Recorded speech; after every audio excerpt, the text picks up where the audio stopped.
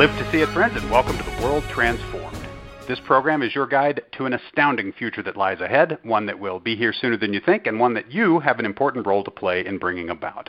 At The World Transformed, we want to introduce you to what may be the greatest transformation of them all, the one that begins with considering and acting on the almost limitless possibilities that lie before us, and that ends somewhere beyond the reach of the human imagination. So, when does this amazing future begin? Well, today is the day. My name is Phil Bowermaster, and with me in the virtual studio is my co-author, co-futurist, and co-host, Stephen Gordon. Hello, Stephen. Hey, Phil. How are you?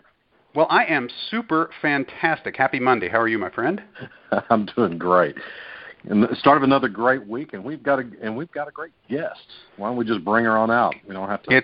It's hard to get the week off to a better start than we're getting it off tonight because we're so happy to welcome PJ Manney back to the show. PJ is the author of the best-selling and Philip K. Dick Award-nominated Revolution, book win in the Phoenix Horizon series.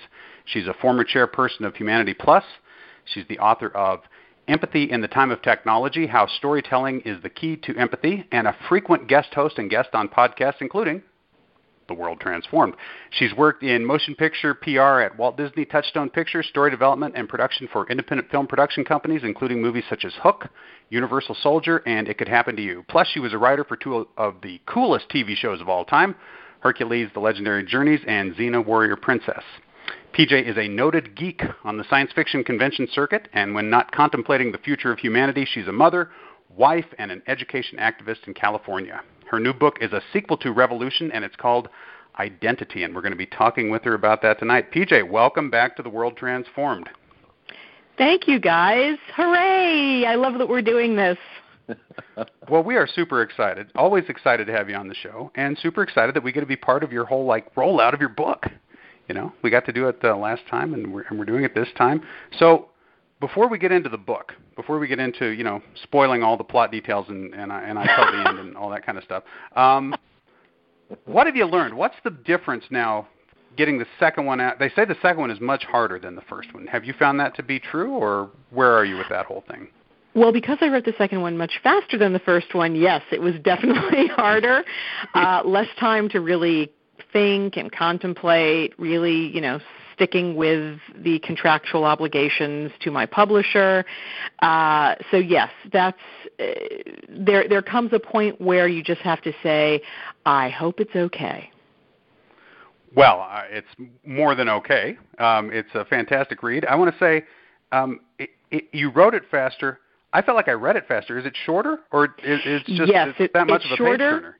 Yeah, it's shorter because publishers like books around this length. Their sweet spot's about 90,000 words. I think Identity was about 100,000 words, whereas Revolution was 144,000 words. So there was a general expectation that the next books would be somewhere around the 100 mark. I can't get down to the 90 mark. It seems impossible. Well, you'd have to leave too much good stuff out, yeah. But I have to say, yeah, as I'm plowing through it, it reminded me of going from Dune to Dune Messiah, right? It was like that's an interesting observation. Okay.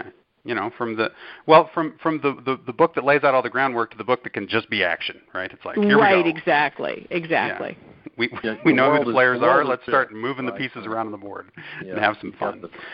The world is set up. Your playground, your sandbox is there, so you just get to play in it this time. So that's exactly true. And so much of that world is not just the actual, the socioeconomic political world, but it's also the technological world. So I get to then just spin out how these technologies develop, the unintended consequences. Well, actually, the unintended consequences are on every scale: economic, social, political, technological, all of it. And boy, there are a lot of unintended consequences.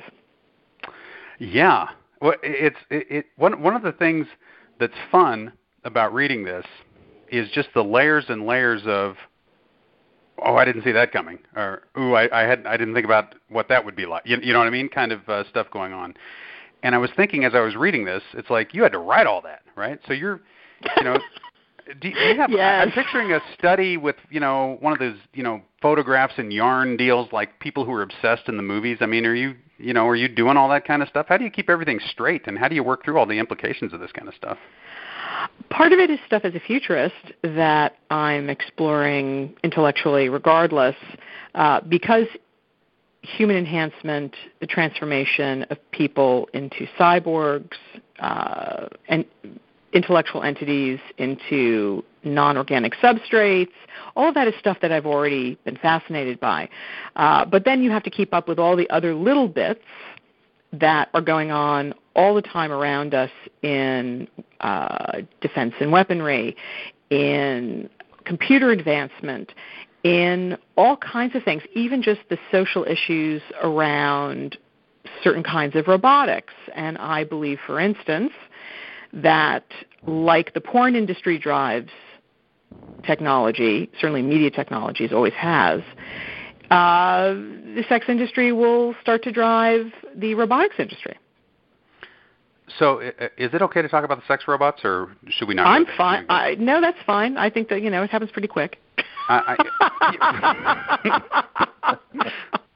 I want to say, not to spoil it too much, but sex robots, if you're interested in that subject, play heavily into this book in a very interesting and unexpected way and wonderful way, I must say. Just totally, the whole thing reminded me when we talked to Ramez about his series of novels, the one that ended with Apex. I can't think of what the first one was called. Nexus was the first one. Thank you. There's this kind of running gag about the hero that he's always bringing up this Bruce Lee program to help him fight, right? And it never works, right? He always gets his ass kicked no matter no matter what happens. It's just this kind of hapless. He's got the software, he tries running it, and it doesn't work out. And I was thinking, the whole sequence around the sex robots had that kind of feel to it for me. It was kind of a, interesting, important, serious stuff going on, but I was just laughing the whole time, okay? I mean, you just, every time somebody says something that brings you back to the, oh, that's right, he's wearing a, this is a sex robot we're talking about here. It's just, that must have been a lot of fun to write, I guess. It is a lot of fun to write, and I do think that at some point, we are going to have sex robots who don't just kind of lay there and say, "Hey, baby." They will have a much more active role in our lives, and we can already see, this in stories about men in Japan who want to marry their sex dolls and things like that. And I'm not looking at this in a Puritan way at all. I actually feel for people for whom they feel this is the kind of relationship they're capable of, and that's it. And I had fun with it, but I tried not to, in any way, shape, or form, be humiliating about people who enjoyed using them. Oh, no, I didn't get that impression at all. Not at all. But there's just something, let me just throw a word out here. The word is dildo, okay? There's something inherently funny about having a dildo show up in a story, right? Right, yes, a giant walking one, no less. Exactly.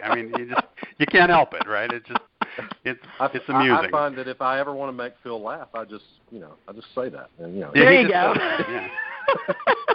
I prefer not to be called one, but whatever works. But hey, we've probably jumped a little bit ahead of ourselves. But we're so excited about the sex robot that we didn't.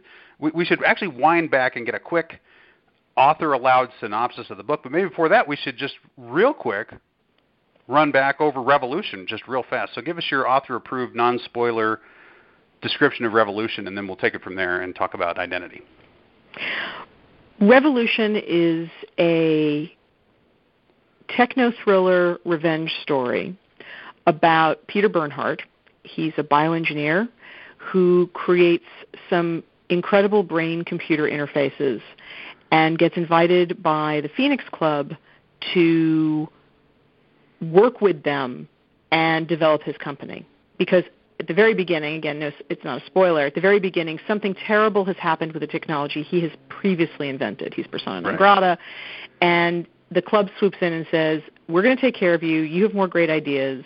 We're going to be your bank. Let's go. And he discovers he's at the center of a very deep conspiracy. And the book is really a combination of the Count of Monte Cristo and Frankenstein, where Frankenstein is in fact both the doctor and the monster. Oh, right, exactly. Yes.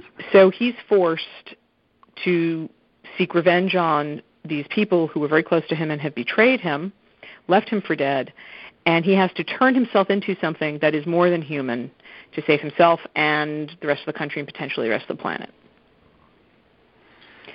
That's revolution. That's revolution. Okay, now identity. Identity, as Stephen said, you've set that world up. So we've got this guy who's more than human, and he goes by multiple names, which is one of the fun things about him. He is now off and ready to have adventures. So tell us what you can and will about identity, just in terms of what people. So I'm going to assume that your listeners have read Revolution, and if you haven't, you should. Because what happens at the end of Revolution is that our protagonist, who now goes by the name of Thomas Paine, is no longer human. And he's been uploaded. He's a new sentient entity. And now he's called out of his, how would one say, silicon retirement to save everyone again when he realizes what's been done, what's going to happen, what are the unintended consequences he created, and that the people he thought he discovered were his enemies are in fact out wreaking havoc again. He thought he had dealt with them in Revolution, and he hadn't.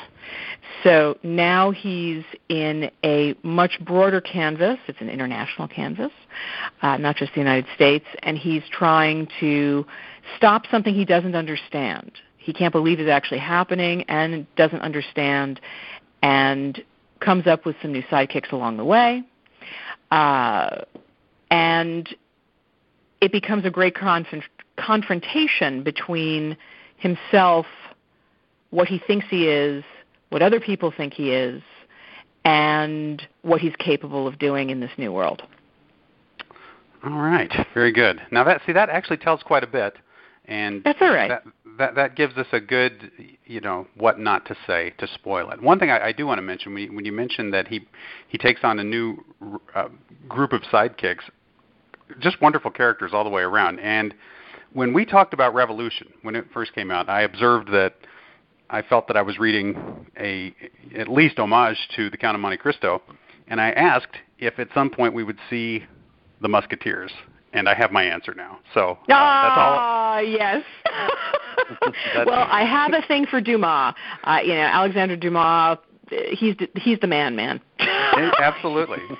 Well, I'm a fan of both you and him, and so it's very gratifying when I feel like I'm getting personal fan service from you. Okay, PJ.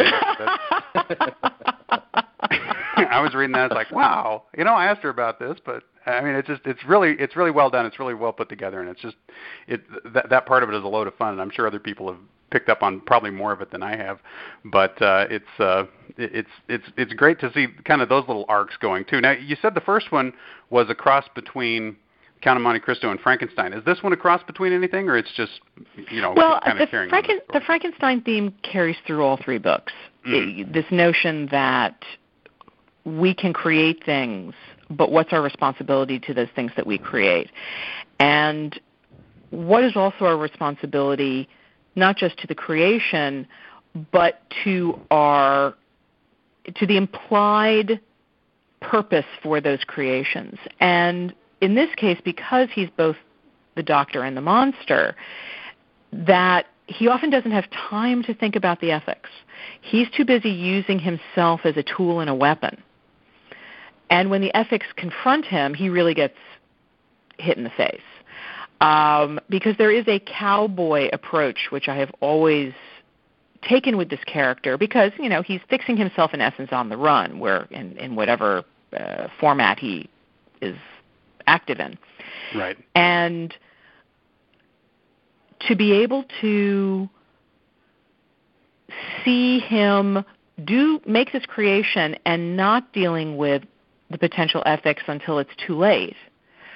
I think there's actually a reality to that, where not so much in traditional scientific method, scientific approach to creating these kinds of things, because they have to go through institutional review boards and all kinds of ethical issues are brought up.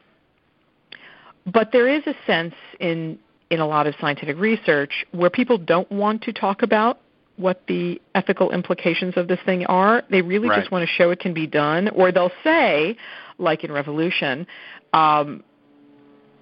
that he was creating it for Alzheimer's and Parkinson's and a host of neurodegenerative diseases, when in fact it could be used for other things. And in medical science, we definitely see a process from the theoretical, the experimental, the use as a therapy, the proof that the therapy works and is safe, and then it becomes something ubiquitous. And you can see this in things like Botox and a whole host of other reapplications of medicine. Right. And it's interesting because you balance the benefit with the risk, right? There's always that side to it. But we've got this interesting era we're in now where discovery is occurring so quickly. We're finding, for example, new uses for drugs that have been around for a long time, right? So there's this. Oh, absolutely.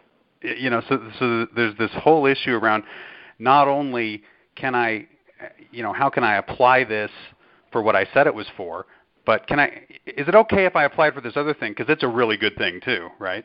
And that's something we're facing just with known quantities, right? Not with a complete rewrite of the whole human neural architecture into a different substrate, right? Which yeah, yeah, mine goes a little further. Yeah. Yes, we're doing this, and it's all about finding new sources of income for drugs that are losing their copyright, their patent, and going into generics. Right. If you can come up with a new use, you get to keep it. Right.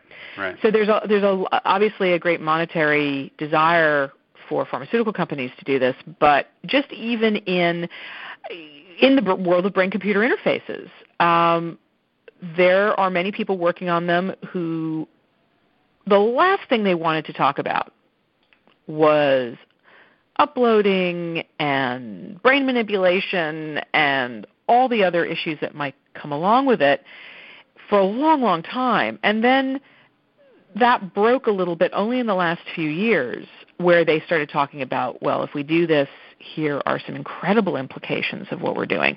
But they only bring up the incredibly fabulous implications and rarely discuss things like, for instance, this is going to be in the new book, so not that it's really a spoiler, but it's being talked about right now. So we know about fingerprints, and we know about retinal scans and iris patterns and vein patterns and even gait patterns. Well, brain prints are coming, and there are a variety of ways to do it, through EEG, through blood vessel analysis. But one of the things that they feel pretty confident about is that eventually, when we understand the connectome, we'll be able to use that print and break privacy with it, brain privacy. We'll know things about the brain, that person's brain we took the brain print from. So it's like, if it would be like doing a set of fingerprints and someone looking at them and going, oh, well, let me tell you all about you, your history, your dreams. So how do you get a brain print? I mean, what is it? Because it's not like you're going to go in and scan the whole brain, right? So there's the two ways that have been done, and this has actually been done for decades, but they didn't know what to do with it. They didn't have it wasn't advanced enough to actually do anything with. The first one they did was an EEG. So they literally put sensors on your head, and they monitored the electrical patterns in your brain, and they would show you things to prompt thoughts. And it was almost like a lie detector when they first started using it. So, for instance, if they showed you something that was connected with a crime and you didn't have the appropriate reaction, you didn't generate the appropriate electrical reaction, right? they realized that it wasn't in your brain. Surprised by, for example, you weren't surprised by a particular piece of information because you already knew. Or vice versa, you were shocked and disgusted and stunned, and so exactly. And the other way they do it now is that they monitor blood flow in the brain through an fMRI. And there's just a recent paper, which you can actually pull up on my Facebook page, written by an undergraduate at Emory. She's a smart cookie. All about the ethics of what happens when they get really good at this, and they're going to. What happens when they can analyze it and say, oh, hold on a second, we can actually see way more than just did you have this reaction. We can start pulling information from it you don't know you've given us. Right. Which seems to always be the case whenever you let anyone have any information anymore, right? Correct. And then the issue becomes, if you give it to law enforcement or you give it to a medical, who can then say with a subpoena, I want that information, or without a subpoena say, I want that information. So that's, you can hack this information. I thought that was a really interesting development. And the funny part is I'd heard about brain prints for years, but this really put it in a context for me that I can actually use as a novelist, but also in a sense of, wow, they've come a lot farther in the last several years than I realized. Well, what's interesting about that is that what you're describing sounds like another potential real security threat for us. I mean, just a whole, exponential layer above any we've talked about before, because we're talking about access right into the brain. But the brain prints will probably be sold to us as a way of ensuring your identity, right? Of ensuring that you can't be spoofed or they'll be sold to us to protect us. To protect us, right? I mean, yeah, exactly. So it's just it seems to be a very common pattern we're running into, which is we want to be safe from this kind of stuff, so we'll take steps to be safe from this kind of stuff, and it makes it worse, right? It puts us in potentially even a worse position than we were in before. And security is one of the big themes, obviously, in the book when you talk about technology related to security. In fact, let's talk for a minute just about some of the interesting kind of technologies driving the world that Major Tom lives in. Blockchain is huge. It's a huge part of this story. And one of the things that I found really interesting about this was I keep hearing, blockchain is going to be great because you're going to have, this ledger, and so you'll always know who did what, and it's always going to be 100% reliable, and we don't have to worry anymore once we have blockchain. And I think you completely deconstructed that about, 20 pages into the book, right? It's like... Now I will tell you... I don't feel so good about blockchain anymore, I got to say. Well, I will also tell you that I'm in the minority in my view that the blockchain is not sacrosanct. And here's some interesting stuff that literally just happened this past week. So one of the things, and again, it's not really ruining anything, but I talk about what's referred to as the 51% attack, which is if more than 51% of the mining computers decide, oh no, we want to change the blockchain. We want to fork the blockchain and come up with an entirely different ledger. If more than 51% of the computers decide to do that, they can. So one of the things I talk about, this is not news to people who study the blockchain, is that China has had well over 51% of the miners already, right. Internationally. The reason that is they manufacture the chips. They have virtually free energy, especially where they build these bunkers in cold areas, which keeps the server farms cool, and with hydroelectric power that is free on land that's owned by the government. So for the longest time, China was really just chugging along being the miners to the world for the blockchain. Right. And then this week, they announced that they were making the Bitcoin, which is, of course, the currency attached to the biggest, most original blockchain, which is what they were mining. Bitcoin was going to be made illegal. Right. And one of the things I'd been warning people for a while was wait till both China and Russia were developing their own currencies, their own national cryptocurrencies. And that's not to say I'm not telling everybody, sell your Bitcoin, because the world is big enough that we can have multiple cryptocurrencies. Right.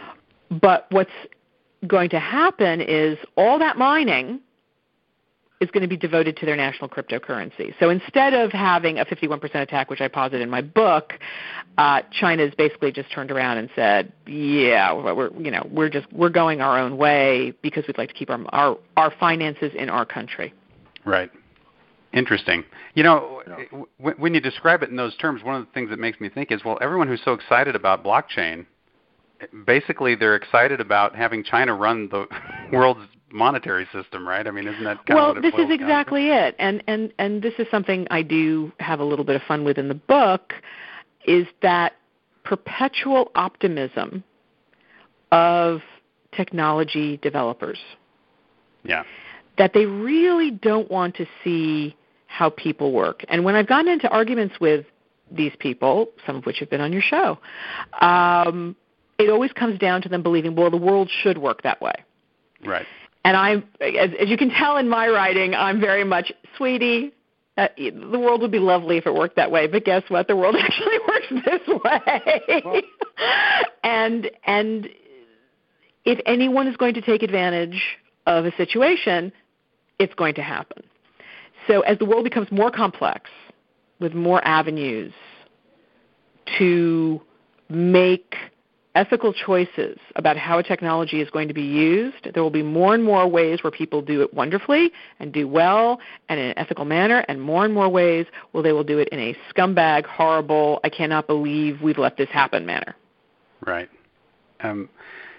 So the thing is, if you want to be ready for the future, you've really got to think about both sides of those things, right? I mean, you can't just – well, on the one hand, I kind of see where these folks are coming from, PJ, because we're all having a really fun time, and you come in and just totally kill the buzz. Okay. Oh, I am such a Debbie Downer, man. But here's the funny part. The funny part is I actually don't consider myself a techno-pessimist at all, but I also don't see myself as a relentless techno-optimist.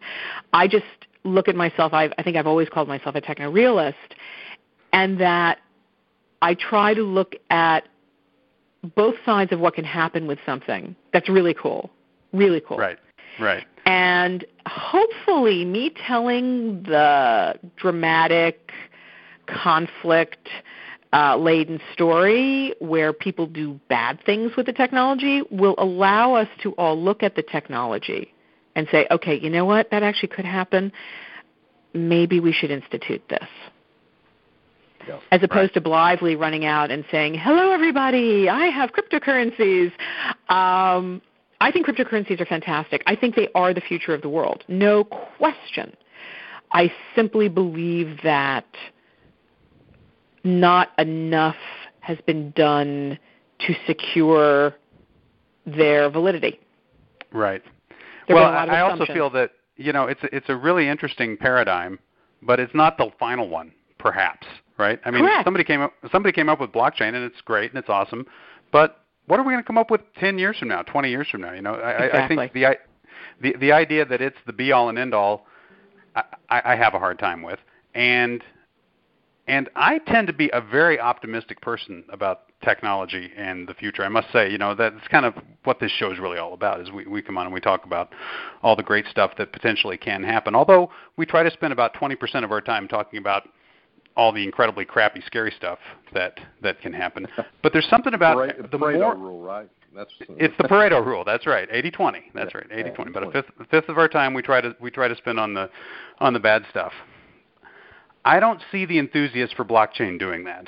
Right? The folks who really promote it, because I read a lot of this stuff. I mean, it's all over my Facebook these days. I don't see them ever saying, "Well, wait.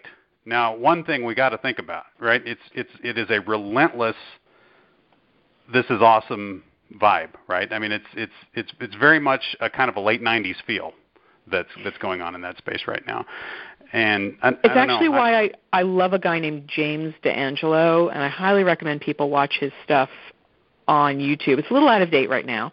I don't think he's come back and made any recent videos, but he's both an enthusiast, but he's also the person who goes, yeah, 51% attack, totally possible. We have to really think about this. Anyway, he goes on and talks about, the really amazing things that the blockchain is capable of. And to me, that's really the key, is I want people to know what's coming, but I also don't want them to go blithely and blindly into a situation where they're just not thinking of the consequences.